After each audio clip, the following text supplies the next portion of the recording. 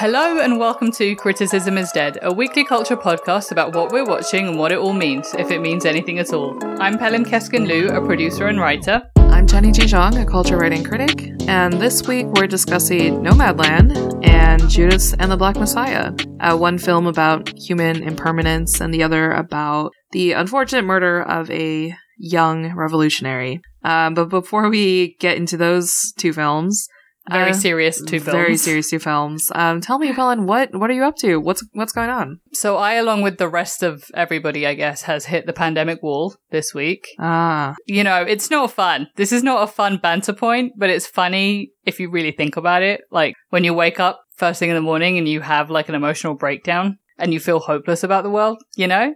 Like, you know what I mean? I love how I'm, like, trying to spin this into something lighthearted. Like relatable, hashtag relatable. In addition to that, my plants are dying and there's nothing I can do about it. So if anybody has any advice for how to get rid of root rot, other than the stuff that, you know, you already need to do, which I have done, which is let me know. They're just giving up on me. What do you do for root rot? Like, well, so basically you take it out, you get rid of the rotten root, and then you change the soil, and then it's not that I was overwatering. I have like I've got one of those apps that's a set schedule. Mm-hmm. But for some reason, I guess the soil that I first got to change it had fungal gnats in it. Ooh. And then I had to change the soil again, but by that point it was fucked, and now it doesn't matter. Doesn't matter what I do. Nothing matters. They just have given up. And I'm there with them mentally. You know, me and my plants, I get it. Yeah, your plants have also reached the pandemic wall. Absolutely. How about you? What's been new? What's been new over in Jennyland? Well, I do not have any plants, partly for reasons like this. But me, it's hard, man. I know. It's too much responsibility for me. On the other hand, for me, just like finding the small pleasures in this dark time. I just got Dessert Person, the cookbook by Claire Savitz, in the mail. I ordered it on Bookshop a while ago, and I'm really excited, actually. I am not a big user of like physical cookbooks, but there's just been so much buzz and like people making everything from this. I'm gonna give it a shot. Is there anything that you're eyeing that you want to make first? I think I've seen a lot of people making the bagels, and yeah, that would be great. Yeah, I've had one bagel making experience before, and it went pretty well. So this time maybe I'll try it with her recipe and see how it goes. So hey, yeah, you can never go wrong with making bread, man. Yeah, never. Obviously, for real. Yeah. Great. So that we are in kind of different places, I think, emotionally, but now we're about to get deep into the emotional, existential, just like, we're going to feel a lot of things in this upcoming segment. So, yeah, Pelham, bring us right into it. What did you watch this week? Oh, man, I watched Nomadland. And we watched this together last night because it just came out on Hulu. Mm-hmm. And what is there to say except we were both, like you said, we were extremely in our feelings. So for those that don't know, Nomadland is Chloe Zhao's third feature film, and it stars Frances McDormand as Fern, the protagonist of the film. The film itself is based on the non-fiction book of the same name by Jessica Bruder. The title itself is self-explanatory, but in case you wanted to have a little bit more context, and this is not a spoiler alert, it's the first thing that you see in the film. You know, it opens with a fact. Empire, Nevada was a company town. It ceased to exist after the mining company US Gypsum closed the plant in 2010. And so, taking this fact into stock, we follow Fern basically a year after her husband died. They're both from that town. The film is set 2 years after the plant closes, and it's a year after her husband's death. So it's 2012. And because it's 2012, as you all may remember, I had just graduated from college 2 years prior to that. This was the Great Recession, and America was a bit fucked. The whole world was a bit fucked. Mm-hmm. So the film follows Fern around as she lives out of her van, and she takes on seasonal work in the area in the West. So one of that seasonal work, for example, is Amazon during the holiday season. So it's just packaging up everyone's Christmas presents and whatever they're ordering. And, you know, after that work is done, she meets a friend there and then follows a friend out to join a subculture of people that live very much like her for a myriad of reasons. And by meeting these people, by seeing how they live, similar how she lives, we get to know them and we get to know her. And then we get to know their approach in life and how they approach existence as a whole. So that's like pretty much what it's about. What did you think of it, Jenny? Oh, that's like a sigh of like appreciation and just like the feeling of being overwhelmed, because this movie is, I mean, I texted you about it, Helen, and I was like, this is, I think, as close to perfect as like a film can get in my eyes. I was totally blown away, and I didn't expect to be. I didn't really have any expectations besides knowing that this film has been like critically acclaimed and everything. But just, wow, this is truly like a special, you know, work of film and art to watch. Yeah. You know, you watched the trailer for it, which I had done, like you, like I think about a year ago. Like it was a really fucking long time ago. And then we heard the critic reviews coming in and they were stellar. So we were all excited. Like I knew that this film would emotionally ruin me. I really didn't understand the extent of it though. So a lot of that has to do with the way that the film is shot. It feels a little bit like a documentary, and the main reason for that being, apart from Frances McDormand, there's another actor, David Strathairn. They're the only two actors that are playing a character. Everyone else is playing a version of themselves. It's not to say that they weren't cast, because they were, but it's their real names, and they are not given lines per se. But conversations are steered, and then because of the editing, it just feels a little bit more scripted. But these are real people. And it's a real nomadic community. Yeah. And obviously, these are real landscapes of America. And the beauty of that and the way that it's directed really makes you feel like you are watching something true. Even though, you know, Fern's life is fictional, it still feels incredibly true because it's nestled in between real stories. Yeah. And Chloe Zhao, like I haven't watched her previous films, so this is kind of my first real brush up with her work. But her directing, like, from this film is just so understated. Like, I don't know, it's hard to explain, but I think your comparison to a documentary is correct, where it's just like, it feels like events are sort of just unfolding in front of the camera, although obviously we know there's so much more work put into creating a film like this. But everything just feels so, you know, expertly, carefully, lightly touched. It's really a marvel to watch. One thing I wanted to talk to you about is obviously the way that she directs is very similar. Like, she's had comparisons to Terrence Malick. Which is understandable because it's like, you know, the beautiful vista of the landscape. But I know I talk about Kelly Reichardt all the time. She's one of my favorite directors, but I compared this to Wendy and Lucy by Kelly Reichardt as well. And it's because it's basically a similar theme in which it's someone that is houseless, that is living out of their car, and the little difficulties that you come across in a life like that and how overblown they are because of the circumstance that you're in. Obviously, I think with Fern, with this character, she doesn't come across that much difficulty, all things considered.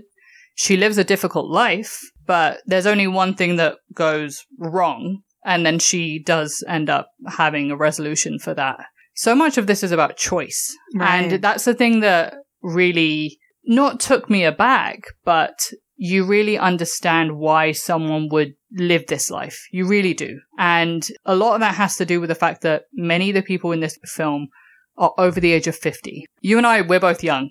Like, you're in your late 20s, I'm in my early 30s. Aging is something that is just pricking our consciousness. Whereas for these people, this is their life. And they have spent their entire lives working. Because of this Great Recession, they are dealing with some kind of loss, whether it's a loss of savings, whether it's a loss of a loved one, whether it's a loss of their health. You know, these things all come up in the film. And this is their but this is their way of regaining some of that control or hanging on to something that they can still keep for themselves.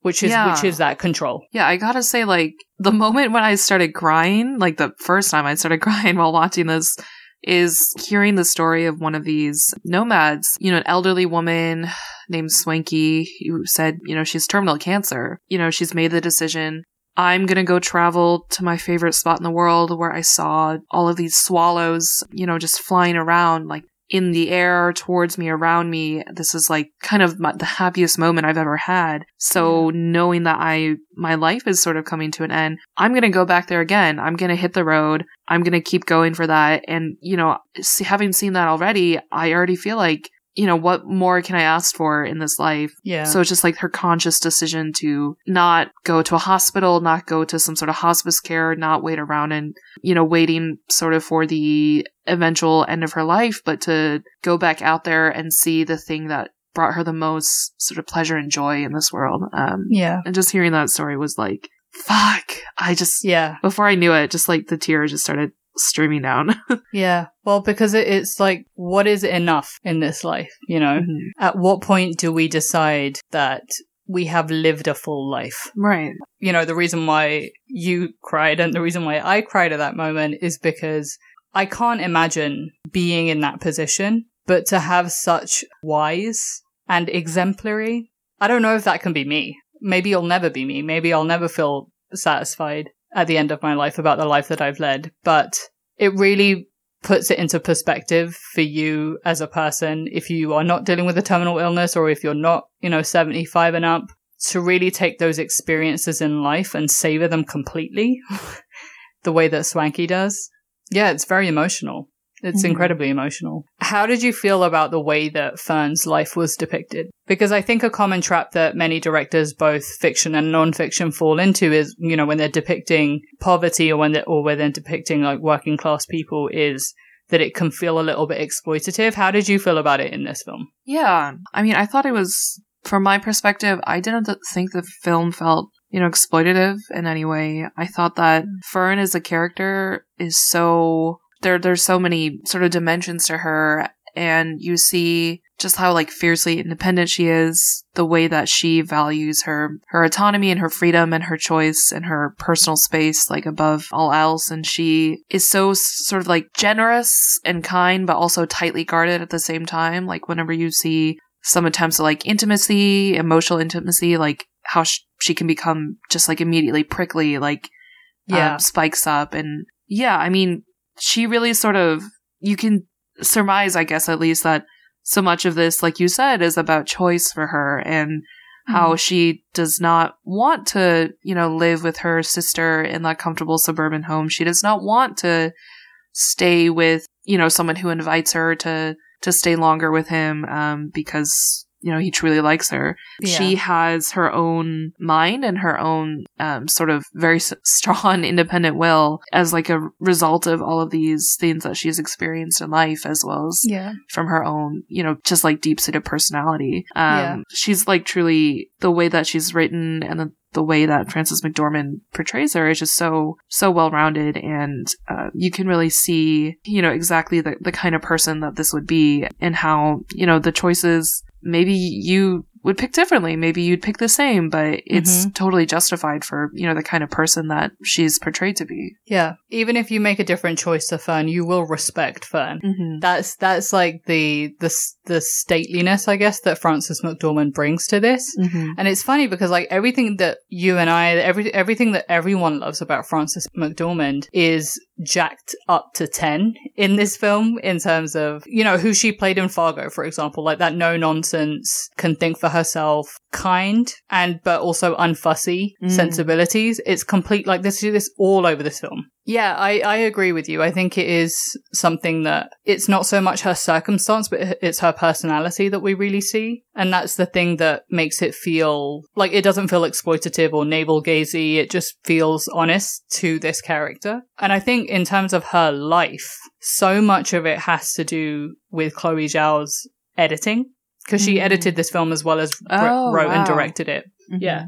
You'll notice, you know, obviously in the first half an hour of the film, especially quick cuts, very quick cuts away. Like we get a little bit of detail about what she's doing at that moment, then we're on to the next thing that she's doing, and then on to the next thing that she's doing.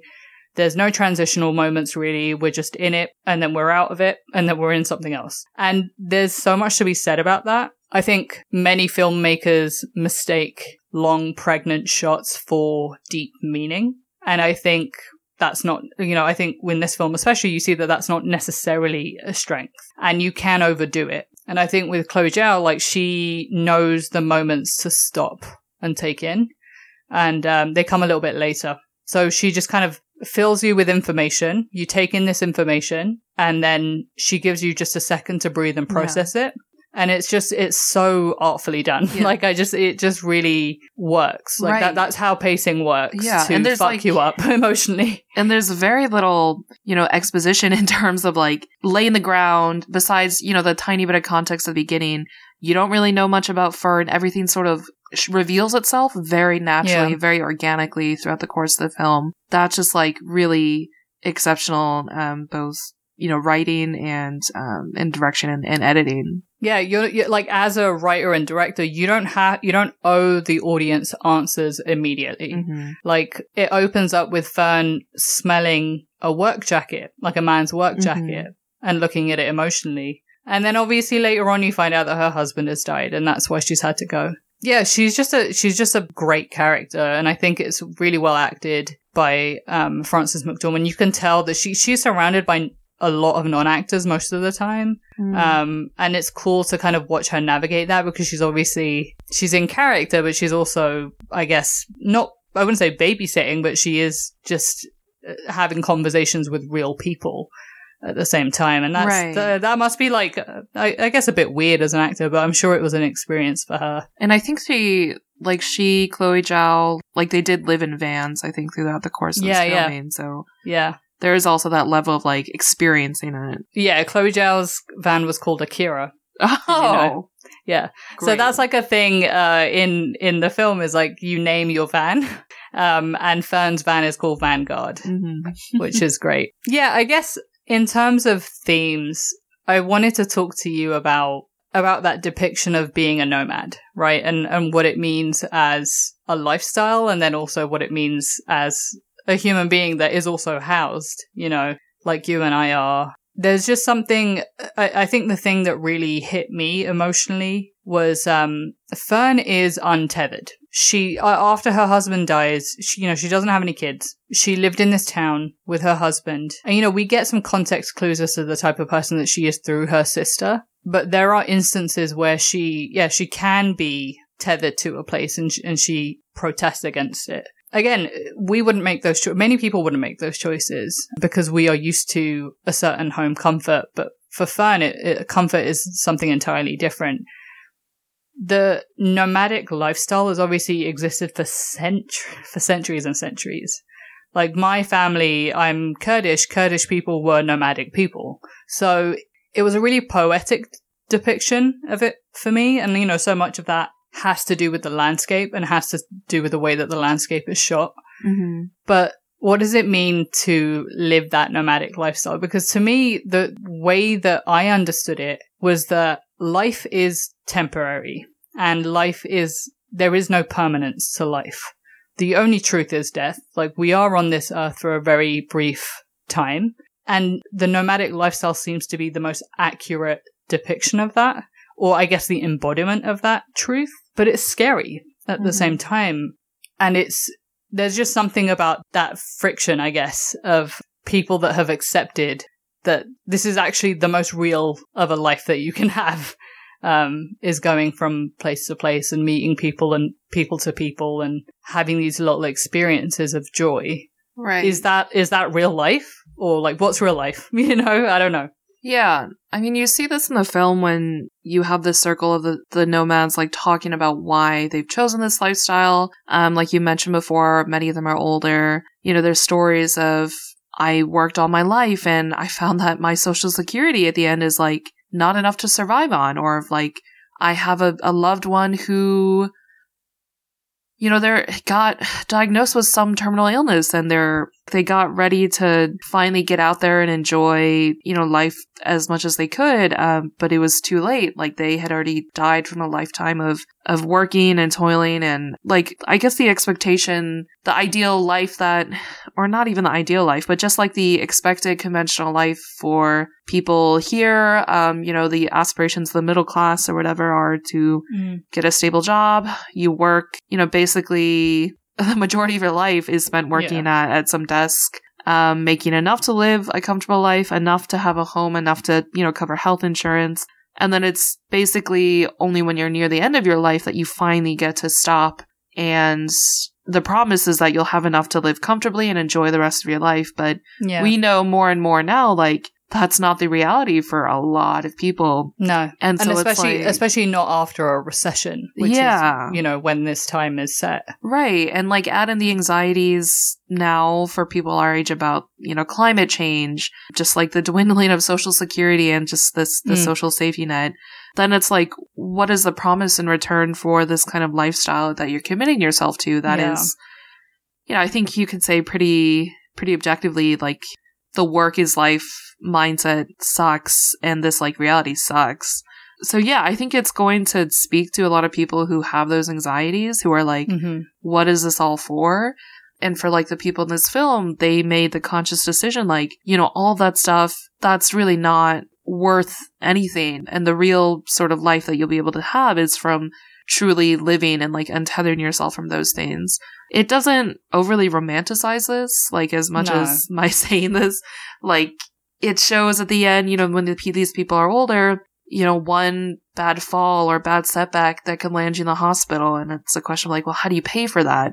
I mean, there's so many risks and burdens that come with aging and, you know, losing one's health. And the question of like, how do you take care of all of this, which I think makes it so hard to, I don't know, I guess like promote this kind of lifestyle if you really don't know what you're getting into. It's just like I don't know, so many things would be different if we had universal health care, if we had social safety nets, all of these things. But I think that theme of mortality is that's really present in this film. And that's one of the things that I think spoke to me the most about it. Yeah, absolutely. It's interesting reading about this film. A lot of critics have talked about how it smooths over the politics of it because they're in Trump's America. You know, we don't hear any political opinions by, you know, overtly out and out political opinions by anyone in this film. But it's actually the most political film I've seen in a long time because it's about the social fabric.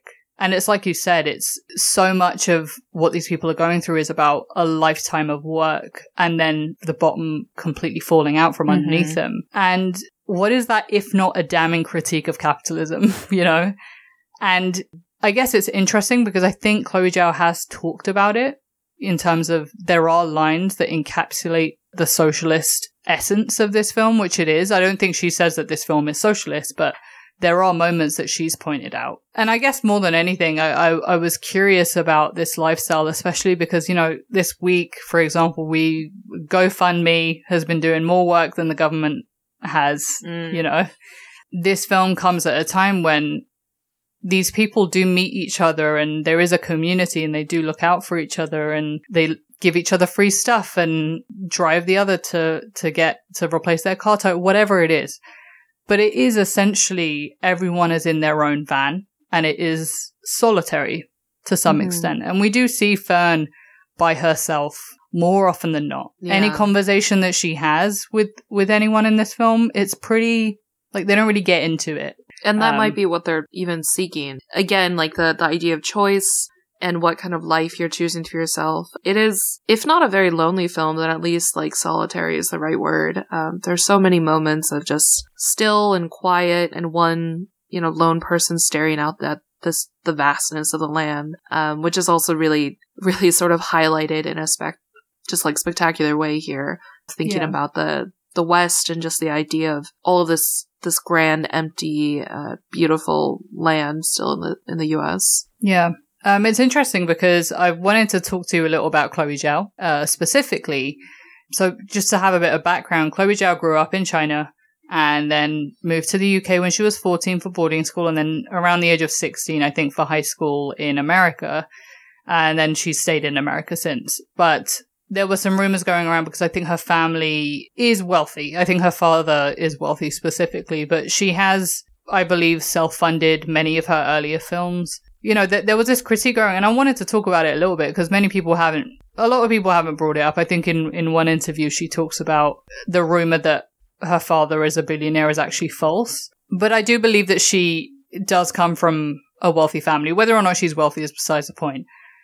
I think this is relevant in that, you know, it begs the question of what kind of filmmaker is, I guess, using the subjects of poverty or subjects of marginalized people in her work. And I think Chloe Zhao, her previous 2 films, like her first one was about Native Americans on a reservation. She filmed that on a reservation. And then the second one is obviously The Rider, about basically a poor white guy.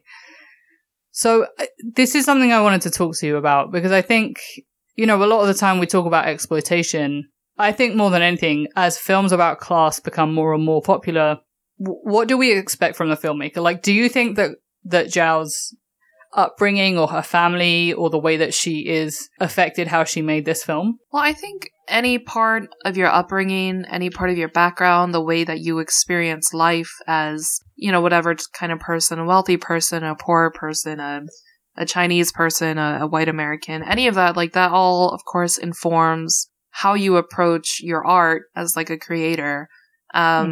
Whether you intend it to or not, like this is just, it affects like kind of your worldview and the sort of sensibility you imbue into your films. But like I said, she has a really light, deceptively light hand in this. I don't really see any overt parts of her background really come into this. Like for where I'm sitting, you don't get the sense that, person raised in China made this film necessarily. Like it's not, like a lot of Asian filmmakers in the US, like the way that they come up is by making, kind of more Asian films. You don't really get the sense of that at all. Although the way that the sort of like loneliness of the film and the sort of alternating between the kind of industrial kind of emptiness and then the wider expanse of land emptiness, it kind of does remind me of modern Chinese filmmaking. Like there's so much of that in Ashes of the Purest White, just juxtaposing like these different kind of landscapes in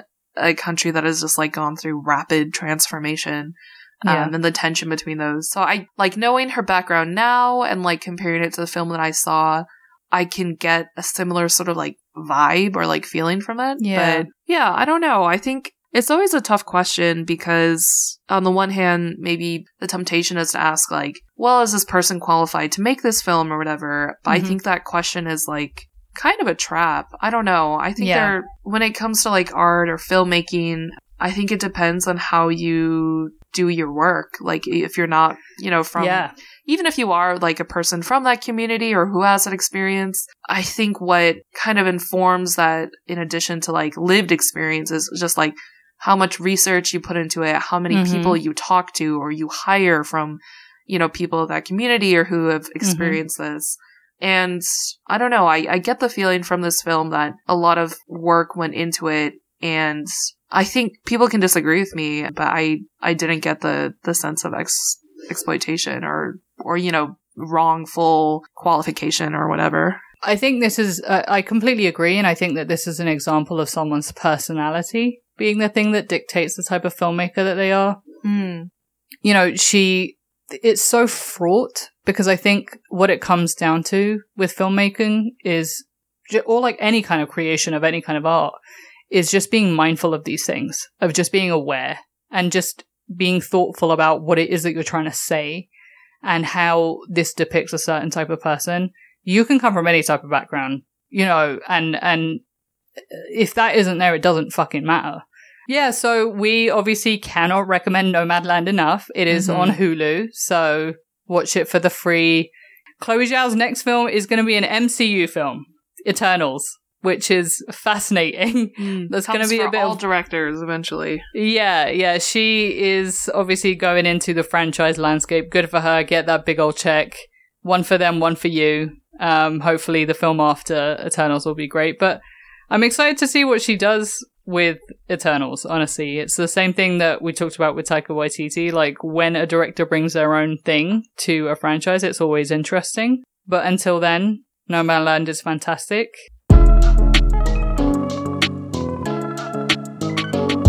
And that was Nomadland. Jenny, what is your pick for the week? I am going to be talking about Judas and the Black Messiah. on HBO Max. So this is like a biographical drama set in late 60s Chicago. It's about Fred Hampton, the, activist, chairman of the Illinois Black Panther Party, socialist, all of those things. And William O'Neill, an FBI informant who infiltrated the party and ultimately sort of betrayed Hampton. So based off of kind of real life events, of course, dramatized.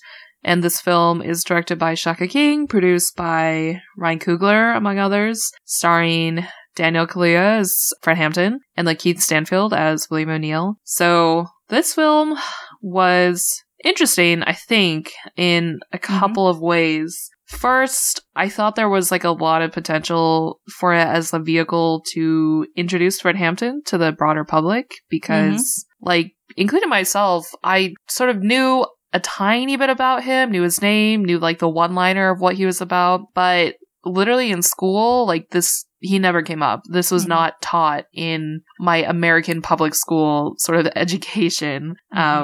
What did you know about Fred Hampton before this film? I mean, growing up in England, basically nothing. But as I started my social justice journey and I learned about the Black Panthers, I did learn about him as one of the people that was assassinated by the FBI. I remember being at a gallery, and the gallery it was a door that was depicting, or it was Fred Hampton's front door with the bullet holes in it. Oh. And I remember, and then the gallery had like the information next to it, and I read about it then. And obviously the thing that struck with me immediately was how young he was, and 21. How very, very young. He was 21 when he died, and obviously that's a tale as old as time. Socialist revolutionaries around the world have been getting assassinated. Very familiar with it from in Turkey. We have our version of him. Yeah, that's pretty much all I knew. Yeah, so this would have been a great chance, I think, and potentially is still kind of a chance to tell this story to a bigger audience. HBO Max, maybe it'll pick up just regular viewers, something like that. You get some sense of who Fred Hampton is, in terms of his charisma, his magnetism, things like that. In this film, I found the parts that I personally found the most interesting and the most compelling were, the speeches, the rallies, how he taught his comrades, how he formed the Rainbow Coalition. Those were, to me, the most sort of riveting moments, and I could have watched hours of just that stuff, which, if that describes you as well, maybe I should probably watch a documentary The Murder of Fred Hampton, which is available on Amazon for rent right now. Yeah. But other than that, I think one of the critiques has been, and I agree with this critique, is how this movie depiction basically watered down Hampton and his, radical politics. Yeah, I didn't really like how much the film focused on his romance with Deborah Johnson, played by Dominique Fishback. And also, he was sort of removed from the film because he was in prison for a lot of the time, which, of course, it did happen. But it really kind of took away much opportunity to learn about him and more of his politics and what he's done, all of his really great accomplishments. I don't know. Did you feel the same way? So, I've got to admit, I don't really like biopics in general. Yeah, me too, probably. So that's one, but I did enjoy this film. I did think this film was good. In terms of the critique about the, I guess, watering down of Fred Hampton, it's hard because of what this film is about, which is William O'Neill. And yeah, it's more about him. Yeah, and the thing, what's interesting about this film is that in terms of a biopic, it is doing something that I think a lot of biopics are beginning to do, which makes them a little bit more interesting because they fall out of that standard snooze fest format of just cradle to grave. Whereas, you take a point in someone's life and that encapsulates who they are as a person, and you talk about that. And this kind of follows that format in that it picked a strand of Fred Hampton's life in which it was William O'Neill that basically set him up to get assassinated. And it tried to focus on that, and it made it, like all films, the more focus there is, the better it is. Yeah. It's just really difficult with someone like Fred Hampton that has not gotten enough coverage or dramatization of his life. And it is difficult because I think he is someone that comes once every century. He's that kind of person. You cannot be that young and that influential for a city. It just doesn't happen that often. So it's you really want to be mindful of that person's story. It's just difficult with a film like this, where the framework is set up so that it isn't so much about him. It's tough. I mean, I get the critique, but at the same time, I'm not sure if it's applicable to this film. And obviously, my next point would be someone should make that film. Someone should make that film that details his activism and details what he did for the city of Chicago. Will that happen? I hope so. I'm surprised that this film even did happen, considering that it's with a major studio, like a major American studio. I don't know, that surprised me because the bar is on the floor for me in terms of the way that big American studios deal with their messy state authoritarian past, you know? A lot of studios are propaganda machines. So I don't know. I was just like kind of taken aback that this film was even made. Like pleasantly surprised. Yeah, it did surprise, especially the way that the FBI is depicted in this film. Yeah, they're like portrayed to be like murderous, you know, tools of the state, essentially, which is what they were and what they are. Yeah. So that was a little bit surprising, the way that, I mean, of course it tried to, you know, paint a little bit of sympathy for one of the FBI agents who was working with Bill O'Neill primarily. Did you think so? I think it did the trick of, it made him seem a little bit more sympathetic, but then at the end it showed how he truly, you know, went ahead and gave his soul to the state. So all he did was question it very gently. There was more sympathy also to O'Neill, of course, who's like a very interesting figure. If you can imagine someone being in that actual position in real life, like jail time, you know, punishment versus benefiting from this kind of betrayal, it's a really hard position to be in, I'm sure. There's a lot of sort of ambivalence and ambiguity over, like, how did he really feel? Like, in real life, the actual O'Neill, he definitely was like really ambivalent when he appeared in this documentary that like sort of sets up the framework for this movie. Mm-hmm. He was like, do I feel like I betrayed someone? Absolutely not. I had no allegiance to the Panthers. Mm-hmm. And yet, you know, when this documentary was released, you know, a few decades ago, he more or less attempted to kill himself and then walked into traffic and got hit by a car, which I think was ruled as a suicide also. Mm-hmm. So there was like a lot of sort of like, you know, conflicted feelings, ambivalence about what he did, presumably. This film, it has a sort of ambiguity, but in a slightly more sympathetic light, I think. I think the problem was that, like, you don't really know anything about this guy in the way that he's portrayed in this film. Like, you don't really know his background, his interiority, like, what is he thinking beyond this sort of like back and forth conflicted feelings about what he's doing, like portraying someone whose politics he kind of agrees with versus like sort of pulling out and benefiting himself and not getting killed himself from this. So maybe some of the weakness that I feel was the fact that it did devote more time to O'Neill and his like conflict, but it didn't really flesh it out as much. Right. So like if you're going to do O'Neill. Right. Yeah, I agree with that. I think it did the best that it could. I think in terms of being stuck between incarceration and being a snitch, basically, it's really difficult to, especially like considering when this happened, he was 17. Are you kidding me? Yeah. And what this kind is of fucking another choices film. are you meant to make at that age? Right. And this is another thing, like, if I understand why they chose these actors, but it really kind of obscures the fact that these people were so fucking young. Yeah, when they had this life or death, you know, situation on their hands. Yeah, that's the only thing. I think it's fine that they look older, because I think someone brought up that like everyone in the 60s, like everyone beyond, like before the time of basically the early 2000s, for some reason everyone just looked older than they actually were. That's fine. It's just I wish it was somehow in some kind of exposition worked its way into the script that this person was 17 and that was communicated to us. Like I think Shaka King did a really good job. Like this is his first major feature film, and it's something very tough to depict. Like it's hard. It's hard to showcase someone like Fred Hampton and a story like him and O'Neill. And I think that he did the best that he could, and I think it really, like, I thought it was a good film. I completely understand the critiques, but in terms of entertainment value and in terms of how it affected me emotionally, just as a depiction of the terrorism of the state towards socialist figures and what it can do to both on an individual level and also on a bigger level, like institutionally. It did the job.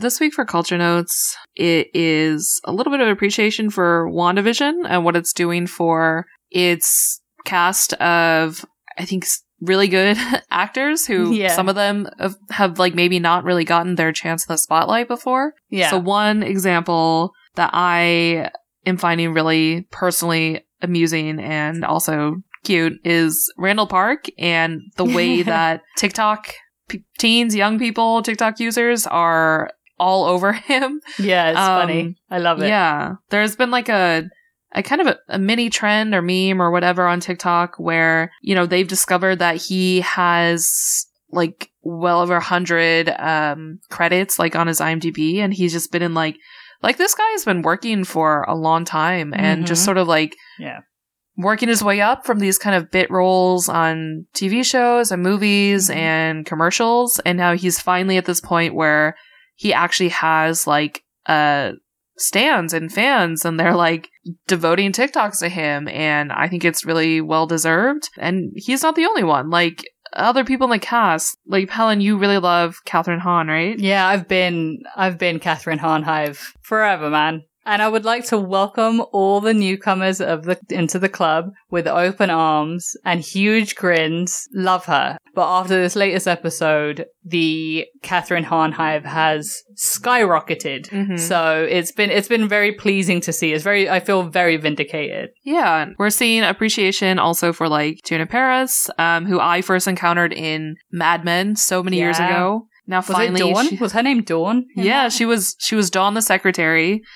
For Dawn, the ad executive. Yeah. So she's like finally getting her shine here. And of course, like, I mean, the two stars, Elizabeth Olsen and Paul Bettany, like, it's not a surprise. They're getting a lot of love as well, but they are like truly, people are standing, basically everyone in this cast, I think. That's the most enjoyable thing about WandaVision, because I think now, as the episodes have been progressing, people have started warming up to WandaVision, and everyone is just staking claim into their favorite character, you know, whoever is not the titular role. So, it's been really pleasing to watch. It's been really nice to see that little community of fans, especially because a lot of people are in it. Then they're not necessarily MCU fans either, much like me and Jenny, but they are latching onto more the depictions of the characters and also the actors themselves, because A, it's a diverse cast, which is nice to see, but B, it's also very, you know, much like Ted Lasso, family friendly,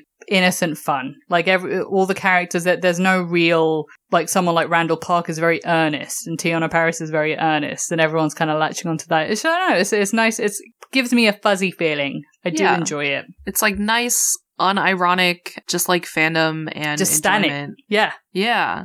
And just, this like good old unproblematic standing. Right. And the week by week basis, like we mentioned when we talked about WandaVision in an earlier episode, like that's really helping this like gain steam. And yeah, it's, again, we know like shit about like MCU, but the talk around this and the fandom around this is like, it's enjoyable. It's fun. Good for them, man. Good for Randall Park. I think he's finally getting what he deserves. Yeah. And I'll link a few examples of these very funny TikToks in our newsletter if you want to check them out later. All right, so that's for Culture Notes, and that's what we've been watching this week. If you are watching anything that you think we should check out, and seriously let us know, because it's been a bit of a struggle for Jenny and I, please email us at criticismisdead@gmail.com, or you can just at us or DM us at criticismisdead, all one word, on Twitter and Instagram. For extended show notes, as always, as well as links and everything that we've been talking about, please subscribe to criticismisdead.substack.com. It's actually really fun whenever it drops into your inbox every week, so I highly recommend signing up. And as always, thank you so much for listening. Please rate, review on Apple Podcasts, and maybe tell a friend about us. And we will see you all next week. Bye! Bye, thank you. Criticism is Dead is produced by Pelin Keskin Liu and Jenny G. John. Our music is by Rika. Our artwork and design are by Sarah Macias and Andrew Liu.